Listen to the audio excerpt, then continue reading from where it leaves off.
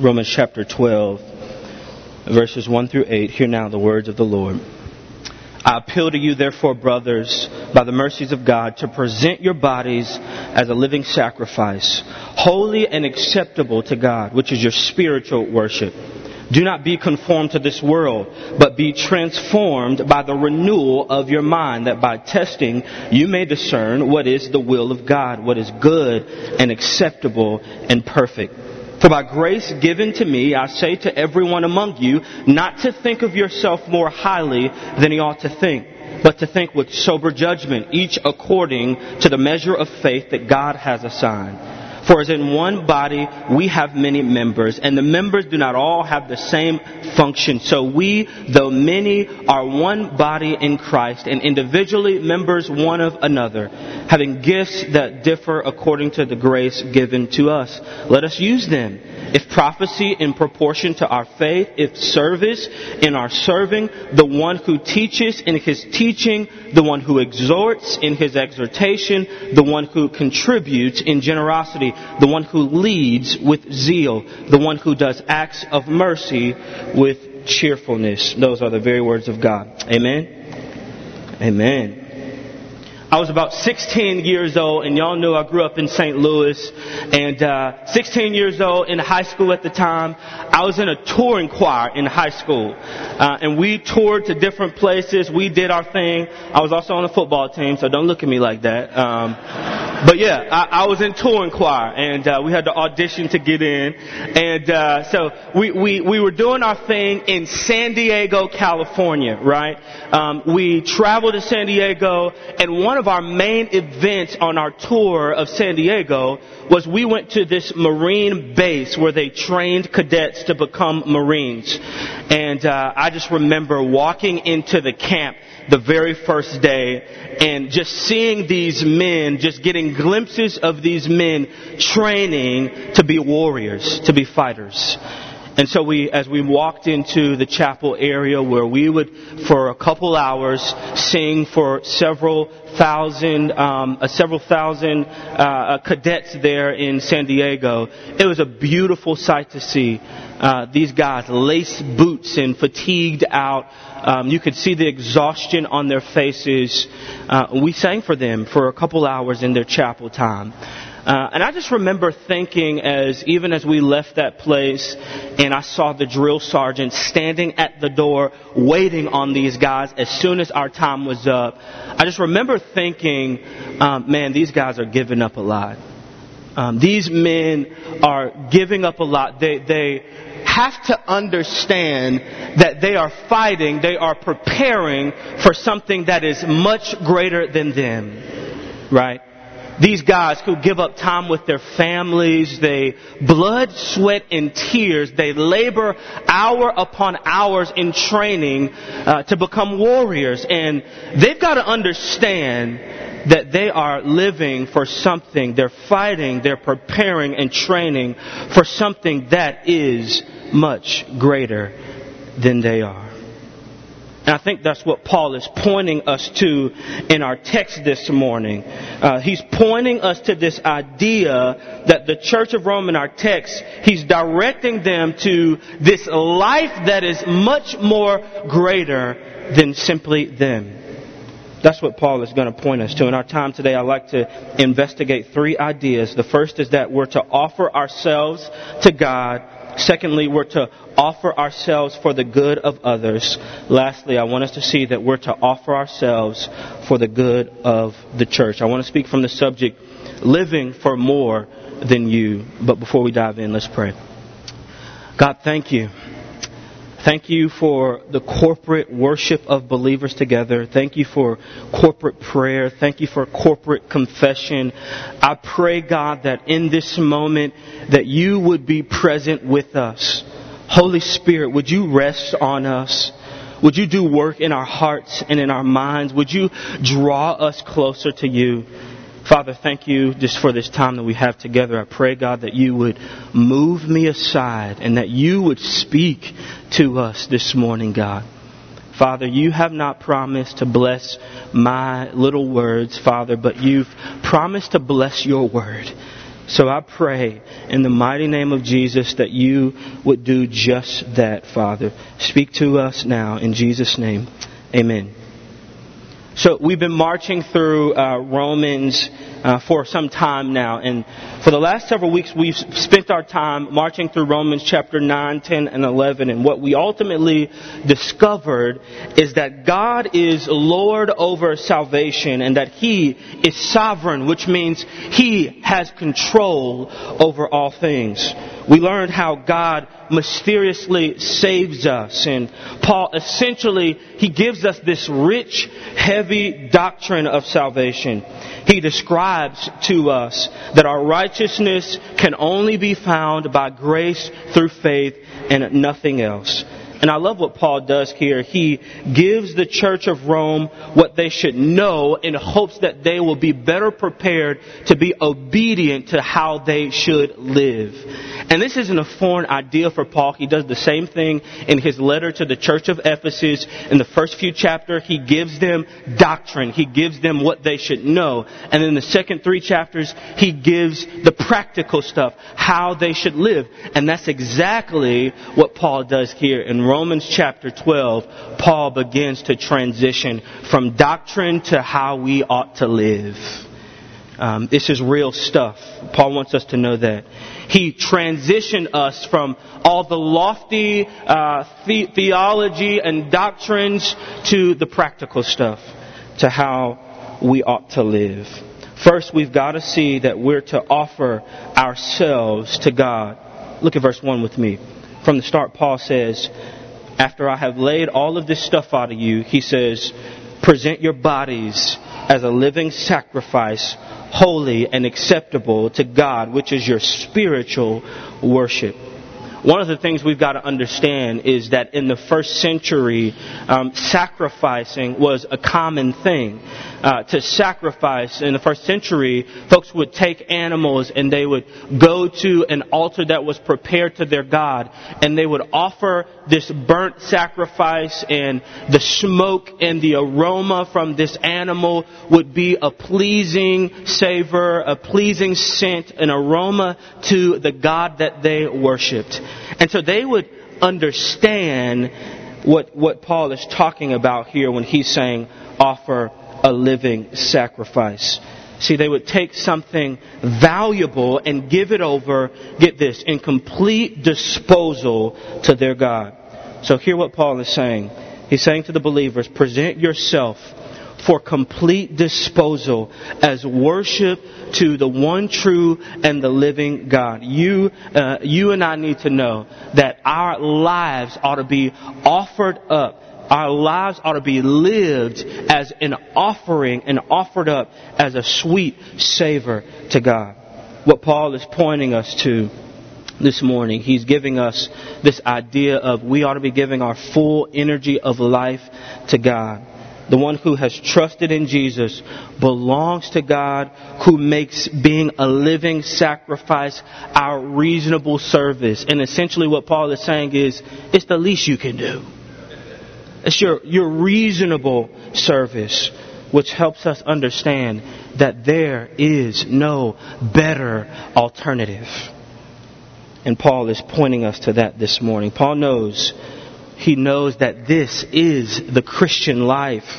That every person that names the name of Jesus as Savior has to come into a place in which they acknowledge that the things of this world has nothing to offer them, and they will always leave them empty. That's why Paul says in verse 2, he says, do not be conformed to, but be transformed by the renewal of your mind. Paul says, don't be conformed to this world. Don't fall into the patterns of this world. He knows that we are always tempted to find satisfaction in the temporal things of this world.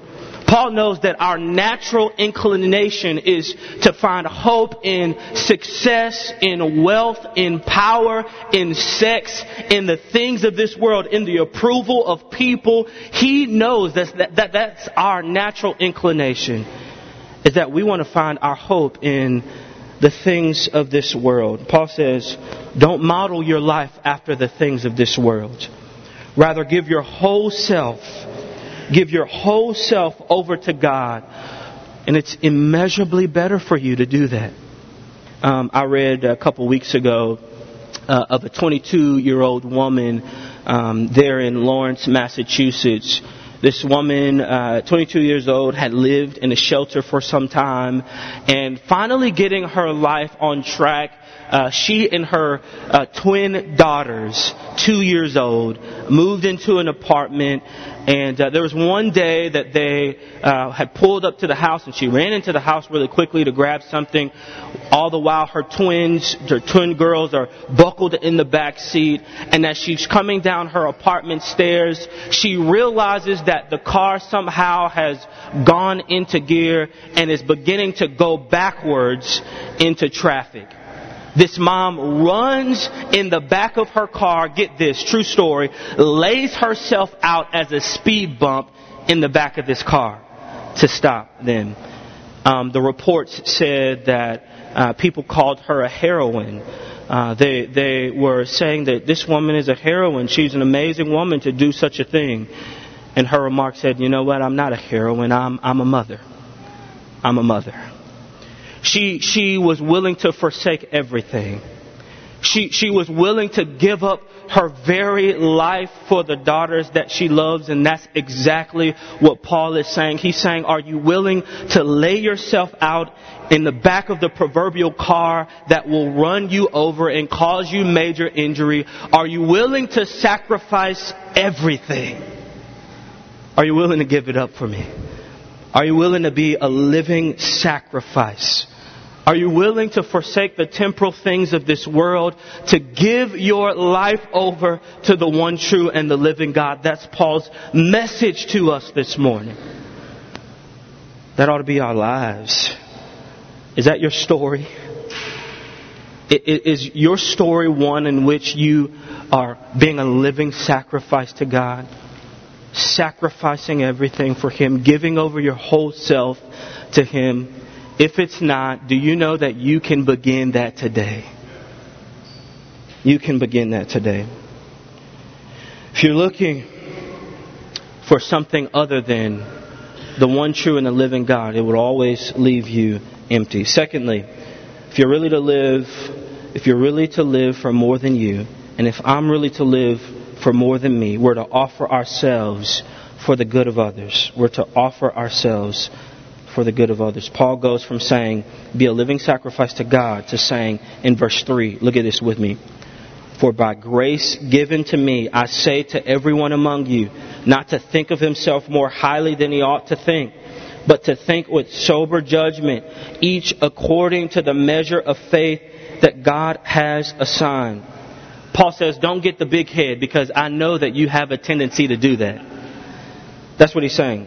I love what this theologian, J. Denny, said this. Listen to this. To himself, every man is in a sense the most important person in the world. And it always needs much grace to see what other people are and to keep a sense of moral proportion. Hear what Denny is saying. None of us need assistance when it comes to thinking more highly of ourselves. We've got that down. None of us need help with thinking about ourselves. We've got it. But look at what Paul does. He tells them that they're one body. But then in verse 6, he goes on to list different gifts. Look at verse 6 with me. It says this in verse 6. Having gifts that differ according to grace given to us, let us use them. If prophecy, in proportion to our faith. If serving, in our serving. The one who teaches, in his teaching. The one who exhorts, in his exhortation. The one who contributes in generosity. The one who leads with zeal. The one who does acts of mercy with cheerfulness. Do you see these gifts? Do you see these? Prophecy, serving, teaching, exhortation, generosity, leading, and acts of mercy. Get this. All of these gifts point outward. None of these gifts point inward, yet all of these gifts point outward. See, through our natural tendency, it is to be more concerned with ourselves than it is to be concerned with others. Our natural tendency is to be self-serving, narcissistic, self-consuming kinds of people. But Paul is clearly saying that the Christian that is marked by Jesus Christ, their life is one that is more concerned with others rather than themselves. We are to be living sacrifices to God. In that same breath, using our gifts that were graciously given to us to bless others. The life of the believer ought to be the one that is looking for opportunities to be a blessing to other people. If you're not asking, how can I use my gifts to serve others, you may want to question where you stand with the Lord. If that is not one of your questions on how you can use what God has gifted you with to be a blessing to others, you may want to question your stance with God. For some of us, this is a reality check because we've used our gifts for everything but benefiting others. We've only used our gifts to consume and to get more wealth and to build more kingdoms, to build more house, to build more car. And what Paul is showing us here is that our gifts ought to focus outward rather than inward. That's what he's challenging us with. And so often we have perverted the gifts that we did nothing to receive anyway. Paul is saying, don't do that. Don't live that way. Lastly, if we're really to live for more than ourselves, we're to offer ourselves for the good of the church. Look at verse 4. For as in one body we have many members, and the members do not all have the same function. Verse 5 says, so we, though many, are one body in Christ, and individually members one of another. I love this. In a couple verses, Paul debunks this whole idea of, I love Jesus, but I can't stand the church. Paul debunks that whole idea because you know what Paul says? Paul says, you were not intended to exist on your own. You need one another. And in so many words, you belong to one another as believers in faith. You are connected to one another. I love what Paul is doing here because he makes it clear to us that there is diversity in the body. Everybody doesn't have the same gifts. There's diversity, but yet there is unity. We are different, but yet we are unified under the banner of Jesus Christ. Isn't that a beautiful picture? Paul says, yeah, you are different. Yeah, you may even come from different places. Yeah, you may be good at different things, but you are to be unified under the banner of Jesus Christ. And he shows us that yes, there are different parts as in the body. Just like in the body, there are different parts. There's different members, but yet we make up one body. He communicates to us that, yeah, we can be different, but on the other hand, we are the same. Yet apart from the body, members have no meaning. Apart from the body, we don't have... And that's one of the reasons why so often we hear this whole idea of, I love Jesus, but I can't stand the church. Paul would throw that out the window. He's telling us here that you can essentially not have meaning without the body. You're just a member, and a member has no meaning without the body. An arm means nothing without the rest of the body. A leg means nothing without the rest of the body. We need one another. We need one another. And so often we see ourselves as Christians in some silo. And Paul would debunk that whole idea. See, there's no such thing as a Lone Ranger Christianity. There's no such thing as I can handle this on my own. I can read my Bible on my own and I'll be just fine. I don't need the church. Paul's saying, oh yes you do. You need the church, and not only do you need the church, God has specifically gifted you in ways that the church needs to benefit from. So you need the church and the church needs you. That's how the body works. It's crazy to me that, we got a lot of babies, and so it's one of my favorite things to go and visit our little ones in the hospital and just hold them and love on them and pray over them. It's one of my favorite things. But, as a dude that's not married with no kids, I'm learning a lot of stuff from y'all. Y'all are teaching me some things. From the developmental process to, the soft spots and what that means. All this amniotic fluid stuff. Colostrum. I've been learning some things. All of this stuff. All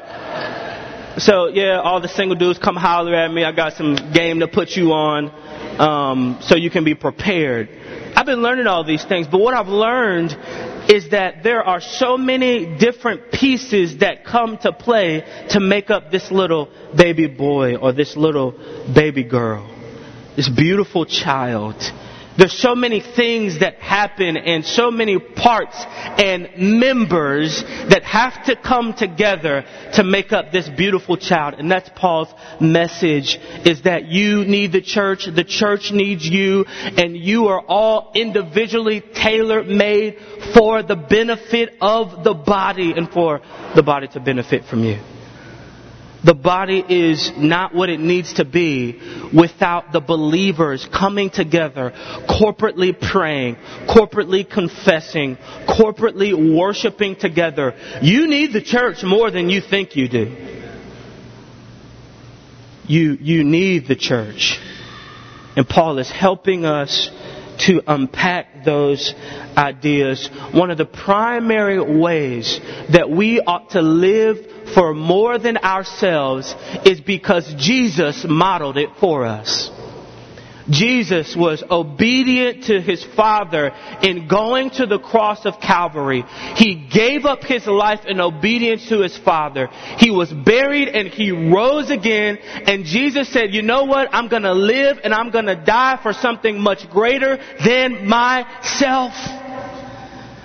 And that's exactly what Paul is calling us to. Paul is calling us this morning, Downtown Church, he's calling you into this life that is exteriorly focused, that is focused on more than you. You are not the most important thing that walks on this earth.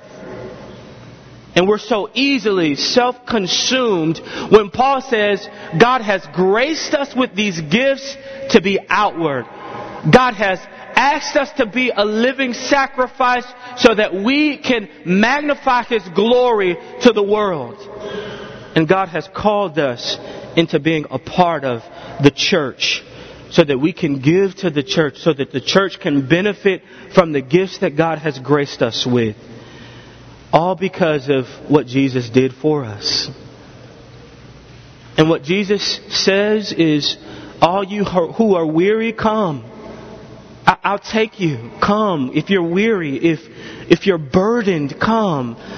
You don't have to live for yourself. You don't have to pattern your life after the things of this world, but be a living sacrifice for me, because my yoke is easy and my burden is light. Come if you're weary. Amen? And I love this message from Paul because he shows us that it's not just about this heavy doctrine so that we can walk around as little theologians. But Paul says, now live. Now live. Now live. Let's pray. Father, thank you that your word is true. Thank you, God, that you are good. Thank you, God, that you are sovereignly in control of all things. Lord, you are in control of a little child like Ames. You are in control of how we are saved. You are in control of the circumstances that some of our people face even this morning. And would you show your power in hearts and lives this morning, God?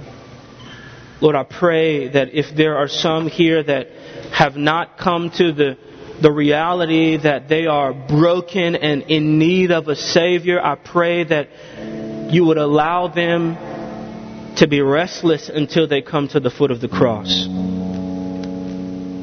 Father, I pray that you would break hearts for the same that breaks your heart. That minds would be made up to serve the one true and the living God. Lord, I pray that we would live, and that we would live as living sacrifices for you. Now, God, I pray that you would bless these gifts that we're about to receive. Thank you for what you have given us. It all belongs to you, God. And I pray that we would give it back with hearts of thankfulness, with gratefulness, because all that we have, it belongs to you. In Jesus' name, amen.